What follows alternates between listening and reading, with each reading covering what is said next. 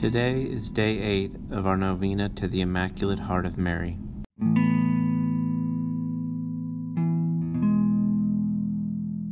Immaculate Virgin, by the holy will of your Son, my Lord Jesus Christ, you are my Mother in heaven. Your Immaculate Heart is full of love, mercy, and compassion for sinners like me.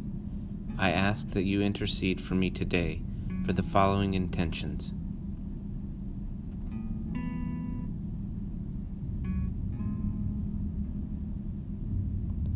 I trust in your intercession before the throne of God for my needs.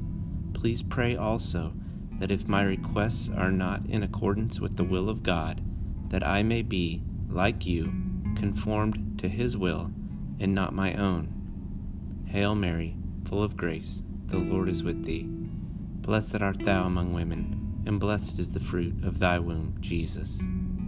Holy Mary, Mother of God, pray for us sinners, now and at the hour of our death.